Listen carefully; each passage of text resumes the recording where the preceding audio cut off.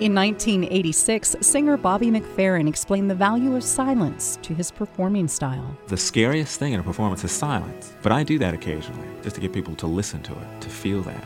So then the sounds that I do after that are, they might have more meaning, might be brighter, it might be more pregnant sound. KUOW is celebrating 65 years of outstanding storytelling. Go to KUOW.org/65 to hear interviews and other material from the archives.